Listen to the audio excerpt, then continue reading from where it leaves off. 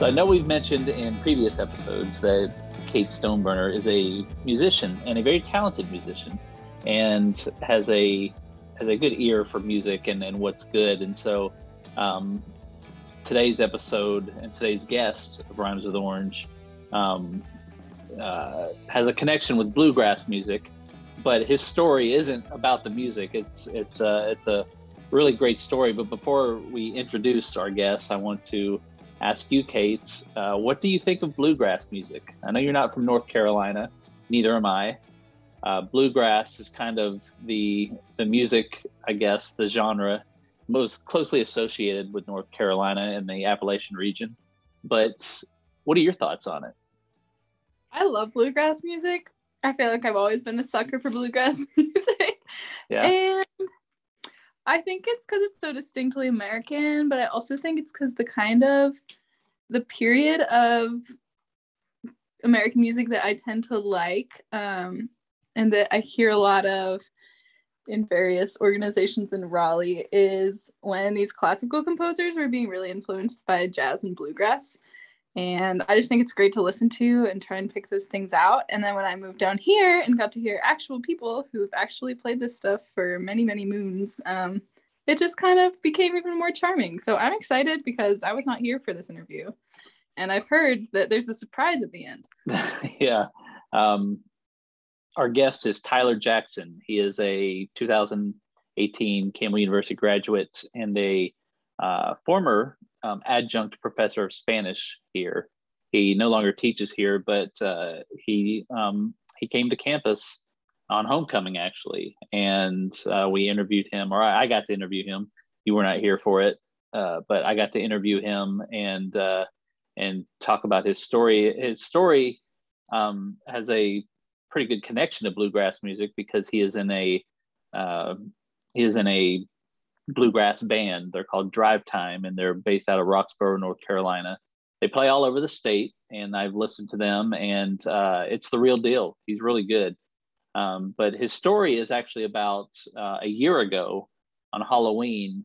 Tyler suffered a brain aneurysm, and it was a life-threatening brain aneurysm. And we talk about pretty much the 1 year anniversary of this life-changing experience and the rehabilitation it took to get his muscle memory back and to learn a few other things, and then how bluegrass actually helped him in his recovery, not only physically because of the muscle memory, he plays banjo, but also because of just how his love of music helped him get through a really difficult time in his life. So our guest today is Tyler Jackson, and we will be talking about that. And toward the end, he actually breaks out the banjo and plays a nice, I put him on the spot. I say, just play whatever you want. And so he gives us about a minute long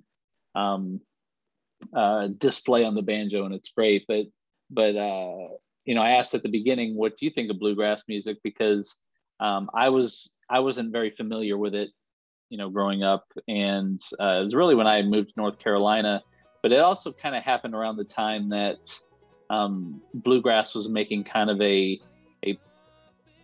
comeback, I guess, in pop music, with Monsters and Men and all those guys. Yeah, and the Avett Brothers aren't really bluegrass, but there's some bluegrass sounds in some of their music, and Mumford and Sons is the band I'm thinking of that really kind of modernized bluegrass a little bit. And a band that you and I have talked about, or not a band, but the Raconteurs. No, not the the Raconteurs actually. Yeah, in their last album they have a bluegrass song that ends the album. But no, I was talking about Civil Wars. The Civil Wars. Thank you. R.I.P. That's it was actually the Civil Wars. I was flipping through channels one night, and I stopped it on NPR, not NPR, on PBS, because they had this Concerts from the Cave thing, and it was this concert from one of the caves in Kentucky that they do, and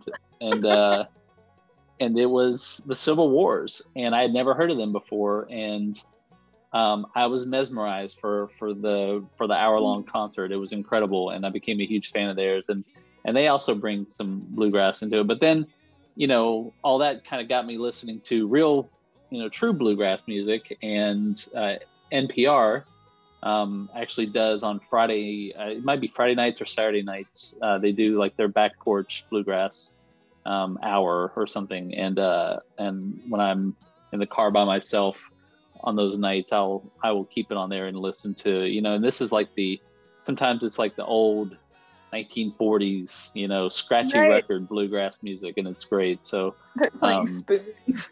yeah, yeah. But no, this was a fun interview, and like I said, he has a really, really good story to tell, and we're happy to share it.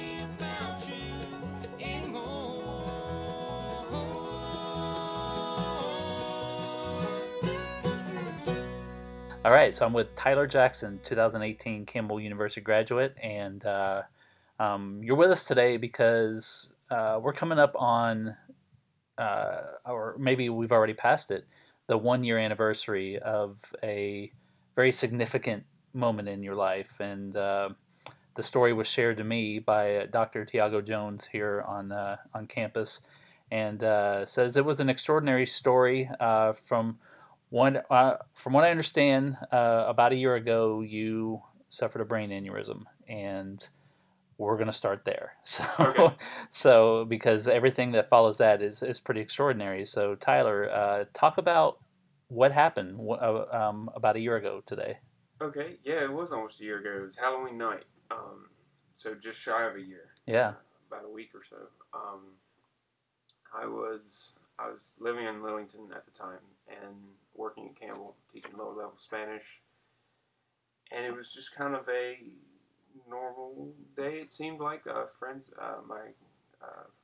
were hanging out, and even fraternity brothers that I had known and met here at Campbell. We were. It was just kind of a normal day. In fact, the first time I kind of noticed anything was weird, we were eating lunch at Sports Zone. I just kind of felt off. Didn't really, nothing came, to be too serious until that night, about probably 10 or 11 o'clock. Just started noticing some things. Something didn't quite feel right. I ended up back at my apartment, and my friends, Evan Moore and his fiancee Ashley, came over. I told them something was wrong, and my cousin Hunter was with them, and they were all students at Campbell. They came in, and I was laying on the floor. And when I heard them come in the apartment, the first thing I said was, "I'm okay," which was not true. I just didn't want the first thing they saw or heard to be me, Right. on the floor. Right. It was after a little bit of that, I was getting sick and just not feeling well. It was not a good time. Ashley looked at me and said, "I think I want to call the ambulance now." And I looked up and said, "I think that's a good idea." Yeah. Well, it's interesting. You said it was a progressing ill feeling throughout the day. Right. I don't pretend, nor will I say I know anything about how brain aneurysms work, but when you hear the stories, you hear them as something being sudden, out of nowhere. But it sounds like this was something that progressed throughout the day, I guess. Yes, and I suppose there were signs, and but it was a slow brain bleed is what was happening. The aneurysm had ruptured, and I just didn't know it. It wasn't. It was kind of a progression, but then towards that 9 or 10 o'clock point, it all started progressing very much more quickly than the rest of the day. So had your roommate not come home that day, is this something you would have eventually called the ambulance yourself, or were you in a position where you couldn't do that? So I've had migraines in the past with similar symptoms, like my hands went numb, getting sick. So I just thought it was something related to that, Gotcha. Just the worst one. But I actually noticed something was weird in my ear, Mm-hmm. and come to find out that's the nerve that lost blood during the hemorrhage. So that's I'm still deaf in that ear. Okay. And I just thought it was it could have just been like a really bad ear infection or something. But no, it was a little bit more severe than that. But I had no way of knowing at the time there was anything like this. Yeah. When we finally called the ambulance, actually another fraternity brother of mine was the one driving it, which was a bit of comfort. A friend of mine was the one driving the ambulance, so that was nice. That is nice. Yeah, it was good to see a familiar face. Yeah. My friend Camden, so I really appreciate him helping me out that night. And I don't know if you want to edit me stumbling over his name. No, it's Camden okay. Little was his name. I really appreciate him. And when they took me to the hospital in Wellington, that's the last thing I remember from that night. I got into the hospital and I blacked out. Yeah. Apparently, I was having a seizure. I woke up 3 days later in Chapel Hill at the hospital. Wow. Community hospital. And I think a lot of this story, and I guess other than that night, the majority of the dramatic parts, I slept through. Right. Which a lot of this, from this point of the story, has been told to me. But I had surgery, I think, 2 days later, on November 2nd. Her name was Dr. Sasaki Adams, and she absolutely saved my life. The first thing they tried was to put I'm gonna get the name of the procedure wrong, so grab it backed up for the mic. But it's they tried to do a non-surgical procedure to get rid of it, and they said it was just way too big. They wouldn't do anything but just rattle around in there and just make things worse. Yeah. So they finally had to do surgery, and I think the surgery took 5 hours. Which I slept through that. Yeah, yeah, but your family and your friends. It was quite a traumatic experience for them as well. And, right. One of the so if it had been up to me, no one really would have known what was happening. But I'm very thankful that it was not up to me. Yeah. My parents had been keeping all my friends informed. A massive prayer request was out. When I say massive, it was put out to the whole bluegrass community. I play bluegrass. I'm in a bluegrass band. I've grown up around the music. That whole community and thousands of people I have never met and have not met to this day, but they know me from this, and they were praying for me, and just the massive amount of support we had over those 3 or 4 days that I do not remember. That I'm being told about it was just amazing. It was an incredible thing to wake up to. So you mentioned it, and that's the other, I think, really intriguing part of this story is, and we're going to go back in time a little bit. You are a bluegrass musician. You play banjo. Yes. What else do you? I dabble in other things. I play guitar and bass, in the bluegrass style a little bit, but the banjo is definitely my main instrument. And so this brain aneurysm that you suffered really affected your skills, your muscle skills, your cognitive skills, your ability to probably. You said you're deaf in one ear. And that probably is not a good thing for musicians. No, it's definitely not. It's and that was the hardest thing to adjust to. As far as like the dexterity and strength in my hands, that came back. Yeah. Now I'm a little rusty just from being out of practice, but I gotcha. From what I can tell, nothing of that has hindered me other than the deafness in my ear. Okay. And that, I would normally turn my head to the left and listen to my instrument while I was playing. I kind of had to learn to turn it the other way, to put the other ear to the instrument. But when we're on stage, we use monitors that go in our ear. So I've just had to switch it to the other ear. Okay. But other than that, it's, I can still play and I can still do what I love doing, and I'm very thankful and blessed for that. Well, let's go back to before all this then. Bluegrass music. When did the love of this this kind of music? I mean, usually you're not from the western part of the state, are you? No, I'm from north of Durham. Okay. Roxborough. So bluegrass I wouldn't say is it's extremely popular, but for younger people, it's probably not the music everybody turns to. Right. What attracted you to it, and what led you to start playing it? So I started going to festivals with my parents when I was 3 years old, Mm-hmm. and just kind of grew up going. But it was not, they don't play. It was not anything they did before that. But I grew up going to these festivals and grew up around the music, and just developed a love and desire to play it through that. And to this day, some of my best friends, and actually my fiance, I met through music. Okay. So it's always been a major part of my life. And so, when did you first pick up the banjo? I got serious about it when I was 12, I believe. So 13 years ago. My favorite comedian in the world is Steve Martin, and part of his one of his bits growing up when I was growing up watching him was he would bring a banjo on stage, and he would use it as a comedic prop usually. But then now, he's what's the name of the band? The Steep Canyon Rangers. Yeah, Steep Canyon Rangers. And me and them had the same banjo teacher, music teacher. Really? Yeah, his name is Joe Snipes. Okay. We learned from the same guy, so I know a few. Well, what's he say?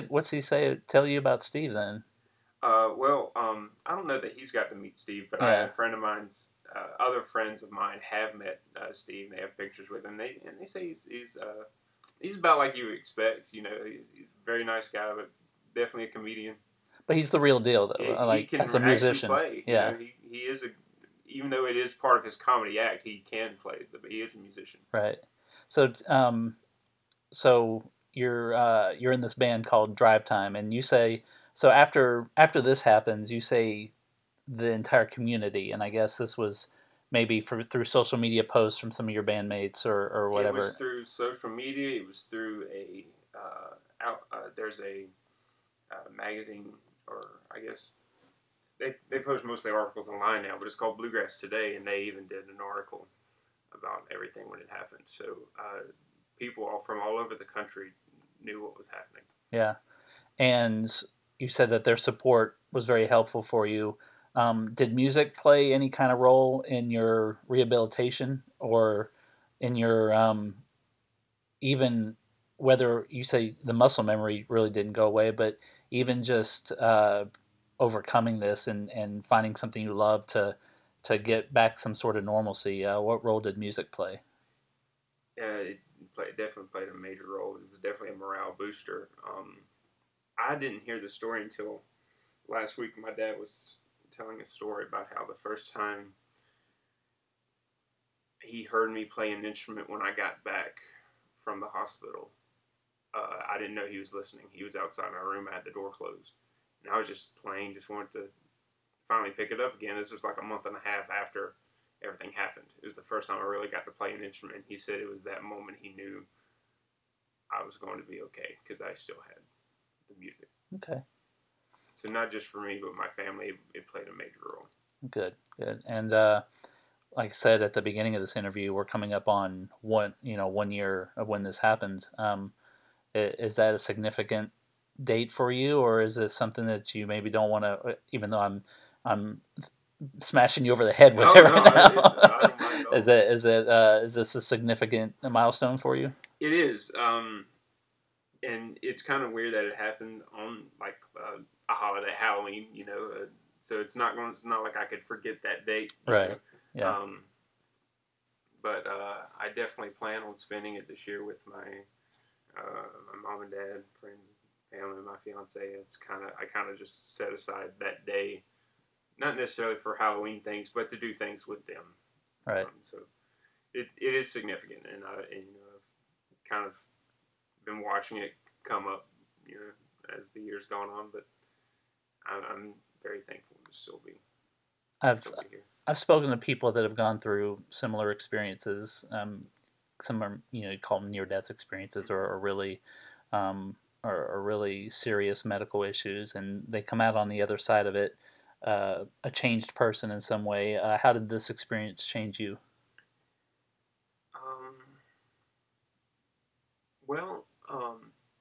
It definitely gives me a new perspective on things, because you never know what's going to happen. And makes me think there's no point in wasting time in doing things that and sitting around when you should be doing something. Or I guess the best example I can think of not wasting time was I used to not know if I would ever get married or anything like that. But I met a wonderful girl. She was a big help throughout the recovery, and I knew within months of dating that I wanted to marry her. So I decided that if I learned nothing else from that experience, is that I shouldn't be wasting time when I'm sure about something. Well, that's a really good lesson to take from it. Tyler, thank you so much. Before we go, you brought your instrument today because we're also taking photos. Would it be too much of me to ask for you to play us out with maybe a short song, or is that all right? Because this is an audio medium, and I don't get this opportunity a whole lot to ask people to do what they do for it. So I don't know how the sound's going to be. It's a pretty good mic, but yeah, it is a good mic. This is not this instrument is not the friend to many microphones. I got you. All right, I'll turn the levels down when you get started. Might be a good idea. Yeah. So I'm looking at your banjo here, and I don't know a whole lot about the banjo. Is it 5-string instrument? It is. Okay. There are variations of it. There are 4-string banjos. Yeah. Which when this banjo was originally made many years ago, it had 4 strings, and then it was converted and put a 5-string neck on. The 4-string necks are a lot shorter. Yeah. But this one was converted to have 5 strings. I've said this a few times on this podcast, and I've actually have it behind me, but one of the things during the pandemic that I wanted to do was learn an instrument. And so I picked the absolute easiest instrument one could learn, and that was a 4-string ukulele. I have done really well in learning a bunch of chords with it, but you're about to do something that I cannot do, and that is pick. So anybody could. Let's see.